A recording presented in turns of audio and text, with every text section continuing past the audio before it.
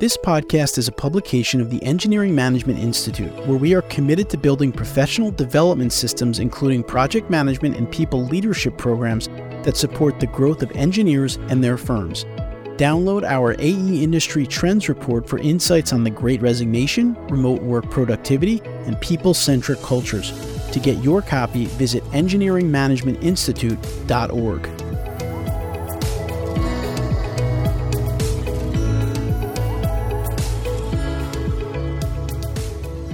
Welcome to this episode of the AECT Engineering and Technology Podcast, a podcast dedicated to helping engineering professionals find technology that fits their needs. In this episode, I'll be speaking with Surya, founder and CEO at Argonaut. Argonaut is a software development firm that specializes in cloud automation. Surya's expertise lies in revolutionizing app deployments and cloud infrastructure, reducing mobilization time from months to minutes. In this episode, we'll talk about how their platform achieves this and the benefits it brings to AEC firms. He'll also provide some great tips for simplifying company infrastructure, managing cloud spending, overcoming challenges in transitioning to the cloud, and ensuring data security. With that, let's jump into today's episode.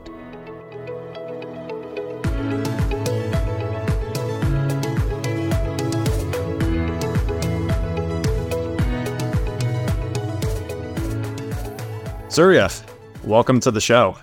Hi, Rick. Thanks for having me. Could you start off by telling the audience a little bit more about yourself and what you do on a day-to-day basis? I'm Surya. I'm the founder of Argonaut, and Argonaut is an internal developer platform for software engineering teams to manage their cloud infrastructure and application deployments. We essentially provide higher levels of abstraction on top of the public clouds to enable automation and make it more efficient for engineers to work with the cloud. On a day-to-day basis, generally speaking, we are a fairly small team, and I end up splitting my time between internal focused activities and external focused activities, primarily focused on engineering and product in the first half of the day. In the second half of the day, that sort of shifts to marketing and more of the outreach side of things. And since we're a small, primarily engineering-driven team, a lot of the administrative and catch-all sort of work also falls on me. That brings a lot of variability to my day. You're primarily working with software engineering teams to essentially make their deployments more efficient. Absolutely.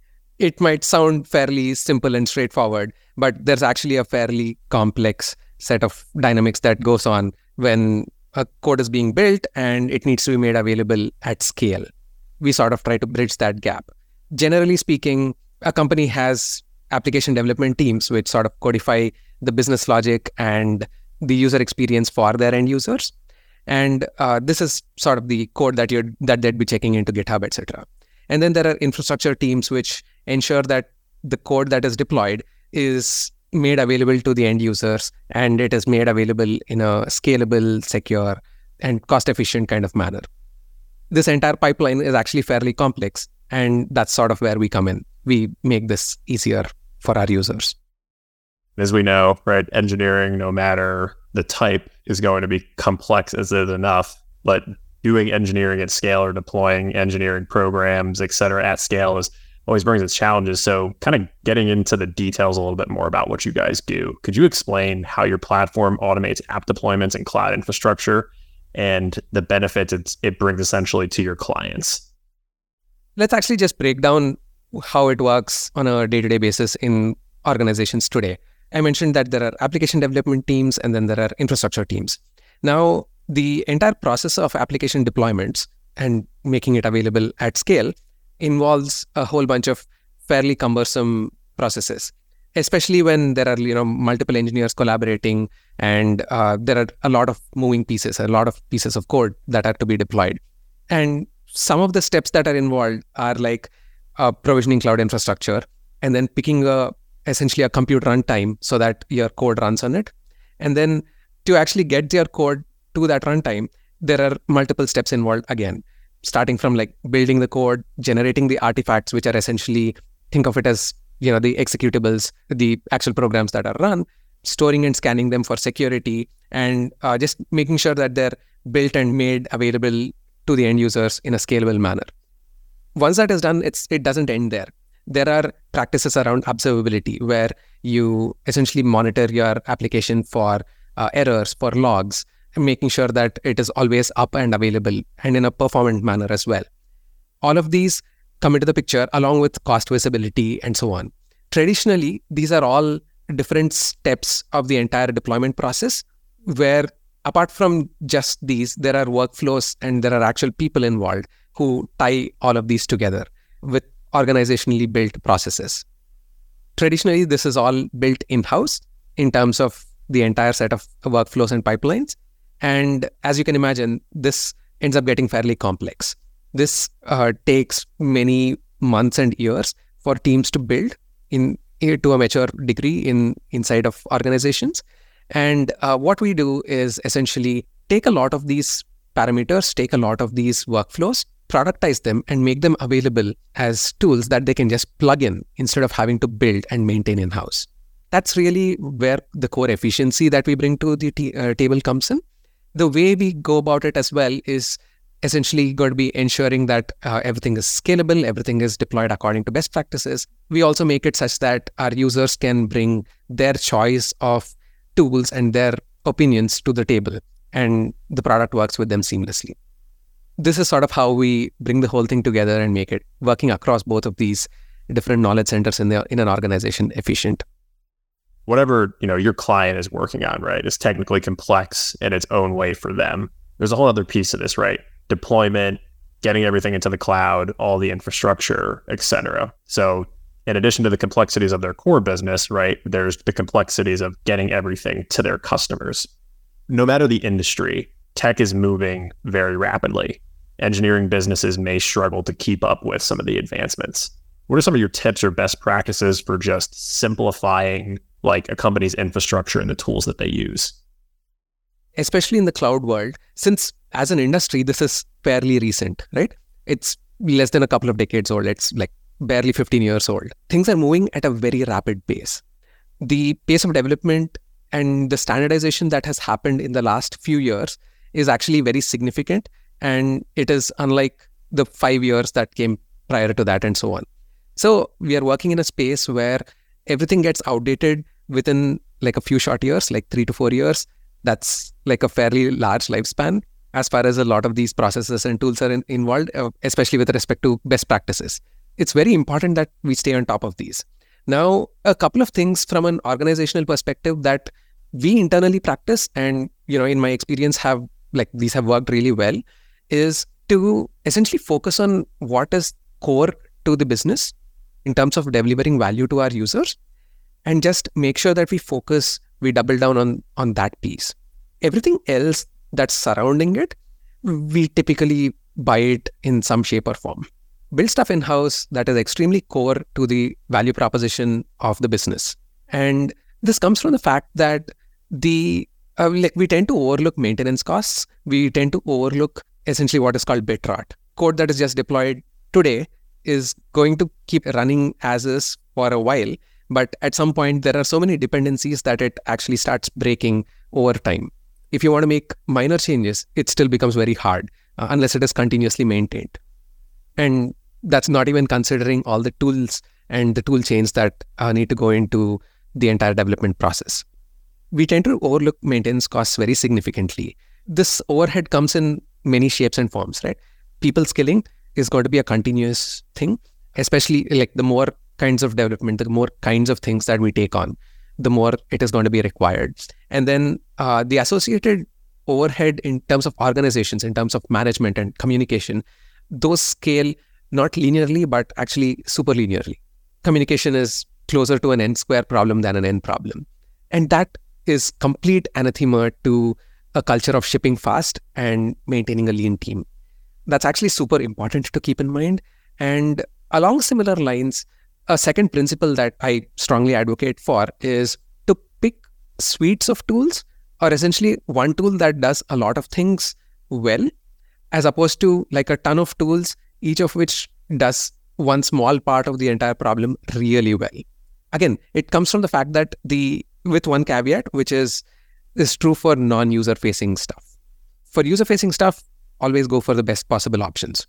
This might sound counterintuitive in terms of why am I not picking the best possible tool for each particular job and instead just picking a suite that works. again, it stems from the fact that the maintenance overheads, the organizational challenges are going to actually be fairly severe, and you don't want to be investing too much in those kind of areas, especially if it is not core to delivering user value. Famous external validation of this kind of principle is the fact that Microsoft wins in enterprise organizations because they offer like a whole bunch of very well integrated tools, each of which is probably not the best possible option that you can get out there. But as a whole, they do the job really well and reduces the overall overhead for the organization.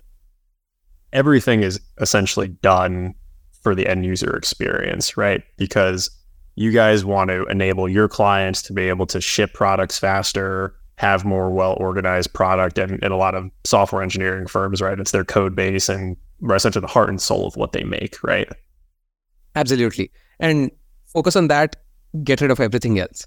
And how the simpler you can make the rest of your systems, the better it is going to be for you to actually ship value to your users faster. And that's essentially along the reason why we started Argonaut, because teams end up focusing a lot on the infrastructure side of things where they should not be. This is sort of janitorial work, right? It's essentially taking all the good work that you know about your customers and their needs, made it into a product. Now we are just helping you ship that, make it available to your users in a very simple manner. Think of us as essentially the delivery people who take care of all of the routine work where you're doing all the interesting work. And that's what we want to enable for our customers. In the spirit of, right, focusing on end user experience, could you just tell us a little bit more about your thoughts on the founder product fit and then how that integrates with, right, scaling a lean team and ultimately making a better end user experience, right? Because you can understand how a lot of ideas get from founder in a startup, some idea to either help a customer, change something that's existing, whatever the case may be, right? But in the end, it's all about the end user, right? Yeah. And as cliched as it might sound, we essentially start from our end user needs and try to build stuff out around that. We actually are fairly privileged as a part of Argonaut in the fact that our users are other software engineers. And that means that we are building products for people who look and use the product and have the same needs as us. That's actually a very fairly strong advantage that we have. We use Argonaut on an everyday basis for like working on and shipping Argonaut. We dogfood our product heavily and so on. And this, creates a very tight loop of product feedback that we can directly build in. It's always true that as a small team, as a small company that's just starting out, you don't have too much data to go by. You don't have millions of data points of how people use your product to take informed decisions. So a lot of it is going to be based on your understanding of the domain, your prior understanding of how things are solved and the user needs, and continuously talking to more users to actually ground your understanding. And that's again something that we very heavily focus on, because even though we are users of the product and so on, it's very easy to be carried away by the fact that and to just pass off our opinions as our user needs. We very heavily ground our understanding with talking to users on a regular basis, both existing users who are very well versed with the product and platform, and also new users who might not have any context as to how things are done, and just to get that fresh perspective in. All of these put together give us a fairly tight feedback loop, and to implement that and put it into practice, we actually have a fairly nice process as well of ownership. Everyone in the team is hugely empowered and takes ownership of whatever they're working on and seeing it through all the way to the end. That includes talking to users, building out the corresponding functionality, delivering it to the users, and also talking to them and validating whether it actually serves their needs, etc. or not. This is, again, fairly nicely possible because our builders and the users of the product are essentially kind of the same personality and the same persona. This enables us to build a fairly small but overpowered team, which helps us deliver on value to our users. The title of this podcast is AEC Tech, right? primarily focused around architecture, engineering, and construction. So in our discussion thus far, right, we've been talking more about like Surya's customers, which primarily going to be software engineers, right? But there is a link that I do want to make and talk to you more about, right? So everyone's moving to the cloud, right? No matter what industry it is. Let's talk specifically about AEC firms, right? So could you just talk us through some of the strategies you're using to make organizational decisions so that cloud spending for AEC companies in particular doesn't become overwhelming, right? Especially since for a lot of AEC companies, software engineering is not their core business. We have customers like this all the time where software engineering is a part of what they do, but it's essentially a means to an end. Most businesses at the end of the day are serving human needs and just ways to make computers do work for other humans. In terms of shifting from, let's say, an on-premises kind of an environment to the cloud, there are a few different ways in which the overall organizational thinking in some sense has to change to make this shift very effective. When it comes to the cost, I believe it was Peter Drucker who famously said, what gets measured gets managed. And that's definitely the first and most important thing to be thinking of when you want to optimize a constraint such as cost. A challenge that comes in with respect to software engineering teams, especially when it comes to software engineering teams deploying stuff to the cloud, there are sort of two centers, right? The application engineering center and the infrastructure center. The applications engineering center typically does not care too much in usual organizations about the costs and the infrastructure side of the problem. That can end up getting out of hand really quickly. So because of this sort of difference in approach, visibility into what is happening for both teams, for everyone involved, all the stakeholders involved is extremely important. And ensure that there is some kind of a cost visibility product that is being employed by the organization from day one. A second related kind of problem is a lot of the resources, since it's so easy to just spin up infrastructure on the cloud, so quick rather, it's very tempting and it leads to a lot of over-provisioning of resources, way more than what is actually required. This in combination with poor visibility into utilization, and if there's no one who's focusing on making sure that there is cost visibility that is being brought down, ends up being a problem. A third problem that is related is sort of inventory management. Again, the way products are laid out in the cloud is fairly granular. There are a lot of finer details that you can get into and that you can get lost within. Dangling resources, not keeping track of who's owning what, who's essentially managing what resource on the cloud. If that's not done properly and if the inventory management is not tracked, it ends up leading to a lot of wastage as well. These are common pitfalls rather that I've seen that need to be tackled from day one.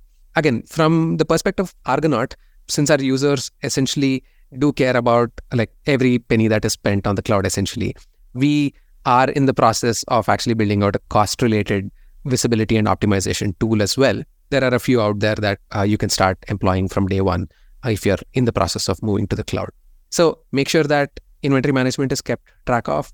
There is someone in the organization who's responsible for managing the cost visibility, and make sure that there is organizational alignment in some sense between the teams so that folks don't over-provision and then fix at a later point in time, which leads to a spend and then a later patchwork kind of a fix on the costs. At least some of those responsibilities are going to fall on a product manager, right? Like the person who's communicating between development leadership and some other form of management in the company, right? Because they want to know what's being spent, right? Like what features are important to users. So I guess my question circles around, right? Like again, end user experience, right? And let's talk about features. There's going to be some discussion on what features are important to our customers and provide value, and what features are maybe kind of fringe beneficial, bloat, add costs when it's not really needed. But as a product manager, right, in your experience, how are you prioritizing those features to essentially provide the most benefit to the end user? This sort of breaks down into a couple of things. The first is understanding the overall organizational and like the business context in which the whole cloud shift, etc., is being done. Even if it's not a shift, even if it is just a product that is being developed from scratch or whatever, right? What is the organizational context? What is the end objective of whatever product is being built out in terms of software. The first problem is always going to be clearly understanding that and making sure that that is, again, socialized with the rest of the organization. That's a core part of how product management needs to operate. Once the objectives are fairly clear, the second part of it is going to be what are the user needs? And the third part of it is going to be what can we build to actually make sure that the company's objectives are met while satisfying the user needs in the other order. It's essentially a balancing act between these three parties that always has to happen. And in typical organizations, actually, even in our case, there are multiple stakeholders involved in terms of just the users when it comes to it. For instance, we have essentially the infrastructure folks within organizations who want a high level of flexibility and a high level of control over what happens with the product, over how things are done. And then there are application developers who just want things done. They care more about the end result rather than how the sausage is made. And then in some cases, the buyer is a different persona as well, and so on, right? So it's important to differentiate and identify who are all the different personae that end up using the product, making sure that the needs there are clearly understood and specified out, and then mapping that again back to the core objectives of what is being built. Now, once that mapping is done thoroughly, and that process itself requires a lot of iteration and user research. So as that happens, as that feedback loop completes, that is when we end up essentially getting a good definition of what the product needs to be. And it's easier to focus on the core value at that point. A good caveat to keep in mind is how distribution works. Now, you can have a great product, but it sort of doesn't work if there is no adoption within the team. So there are different frameworks that can be adopted from a product thinking perspective, where you essentially focus on the entire funnel of delivering value, starting from building out awareness amongst the user base, getting it adopted, making sure that there is usage, and then there is also retention. There are various frameworks that can be leveraged to think through adoption, that delivery process as well. I'll give my layman's summary. Is like you're turning a software problem into a people problem because you have different stakeholders. And just like any business, you're trying to distill down the needs of people and then for your customers, make their software do what the people have asked. Absolutely. And in that sense, it's no different from any other business, with the caveat, with the primary differentiation being cycles are probably a little shorter and things are on 24/7, as opposed to a physical business, which may or may not be so. At the end of the day, businesses are solving people problems for people. And that's essentially what we're trying to do in the software world as well.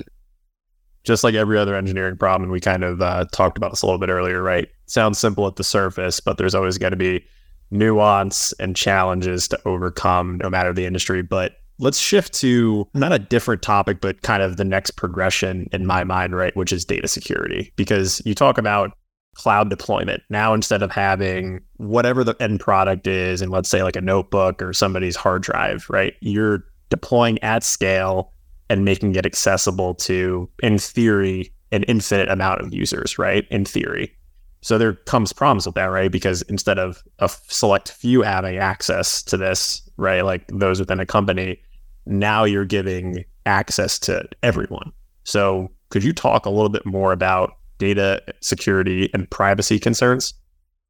This topic itself is fairly huge and also hairy. We know that data breaches, etc., keep happening all the time now, and it's not even news anymore.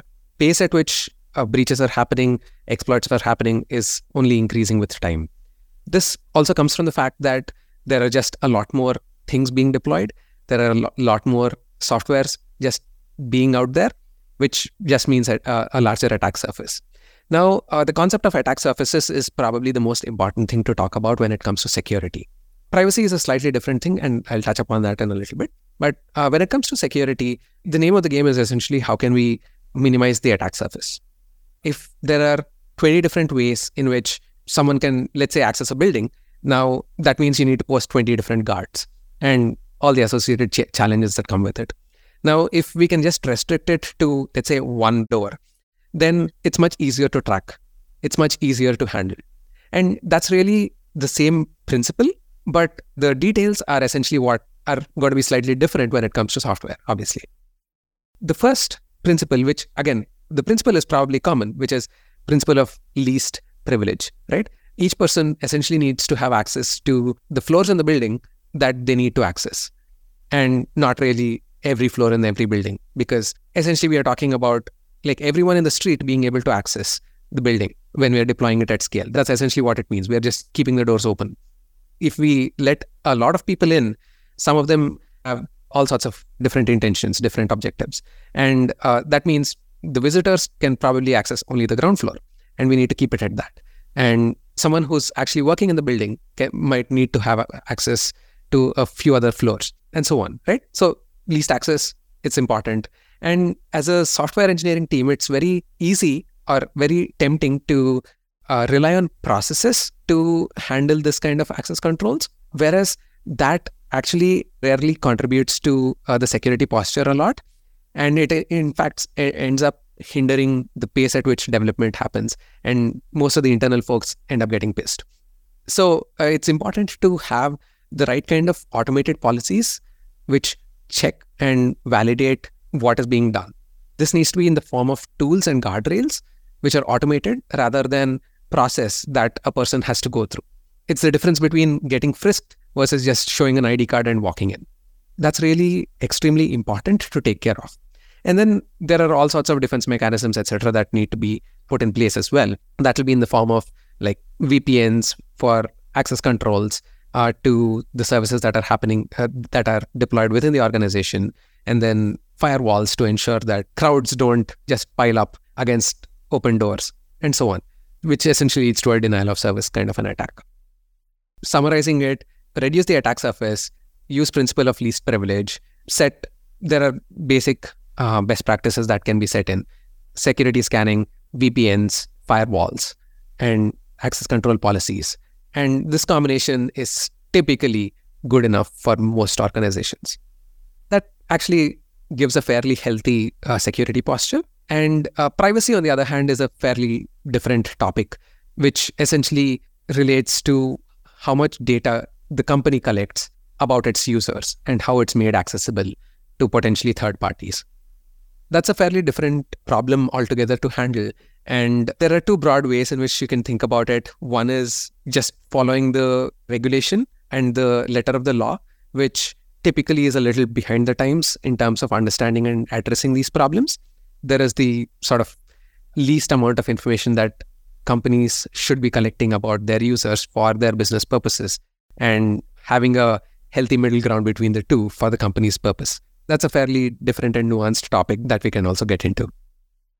On the topic of privacy, because that's really become a hot topic, there's all sorts of regulations, I think maybe more stringent in, let's say, Europe than in the United States. Is there anything else you wanted to elaborate on the privacy side? The high level is that privacy in terms of regulation adds to cost. That's probably the one thing that organizations that are trying to build around it need to understand. It adds to cost in two different ways. One, if you do it right, and two, if you don't do it right. And it adds cost in both cases. If you need to do privacy properly, then that leads to keeping user data separate, user data isolated from each other, and so on. And that introduces complexity in both the software side of things and also in the data and data residency side of things, especially when there are certain regulatory compliances to deal with. So that adds to cost in terms of just complying with what the privacy requirements are. And then not complying with privacy requirements and being a little cavalier with it leads to a different kind of cost in terms of how people perceive the brand and how people interact with the business. That's a little more intangible, so it's easy to put it off for later, but it's not trivial, especially when software is being built at a global scale. There is some location or the other which is going to be more strict on the privacy rules, and typically Europe, and that means there is going to be a lot of fines, etc., that you're just kicking down the road instead of tackling head on. So both need to be kept in mind as we're building products and trying to address privacy needs. So if you're dealing with an AEC firm who's considering a transition to the cloud from whatever they're currently using, what final piece of advice would you give them for essentially a successful transition? Touching back upon some of the things that I mentioned earlier, right? One, I would say pick boring technology. There's no need to be very fancy about it. Pick boring stuff that works instead of innovating on like the tools, etc., that is completely orthogonal to the business that you're running. Pick a few tools that do a lot of heavy lifting, that simplifies a lot of things for you as an organization, and always account for costs.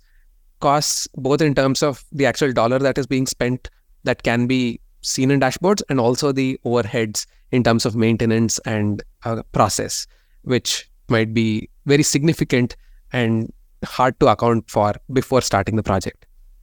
Pick boring stuff, boring tools, pick a few of them that do most of what you want to be doing, and account for maintenance and overheads and try to minimize for that. That is probably going to get you a long way. And I think everyone can get behind, right? Essentially running an efficient operation and keeping track of your dollars in and your dollars out. And I think you've done a great job of just simplifying the concept behind what you guys do and stating it in a manner that even technically lay people, especially in the software world, can understand. So if our listeners have additional questions, want to connect with you, or just kind of want more information on what you do, how can they reach you? What's the best way? The best way to find out more about what we do is to visit the website, argonaut.dev. That's ARGONAUT.dev. And I'm reachable on Twitter and LinkedIn.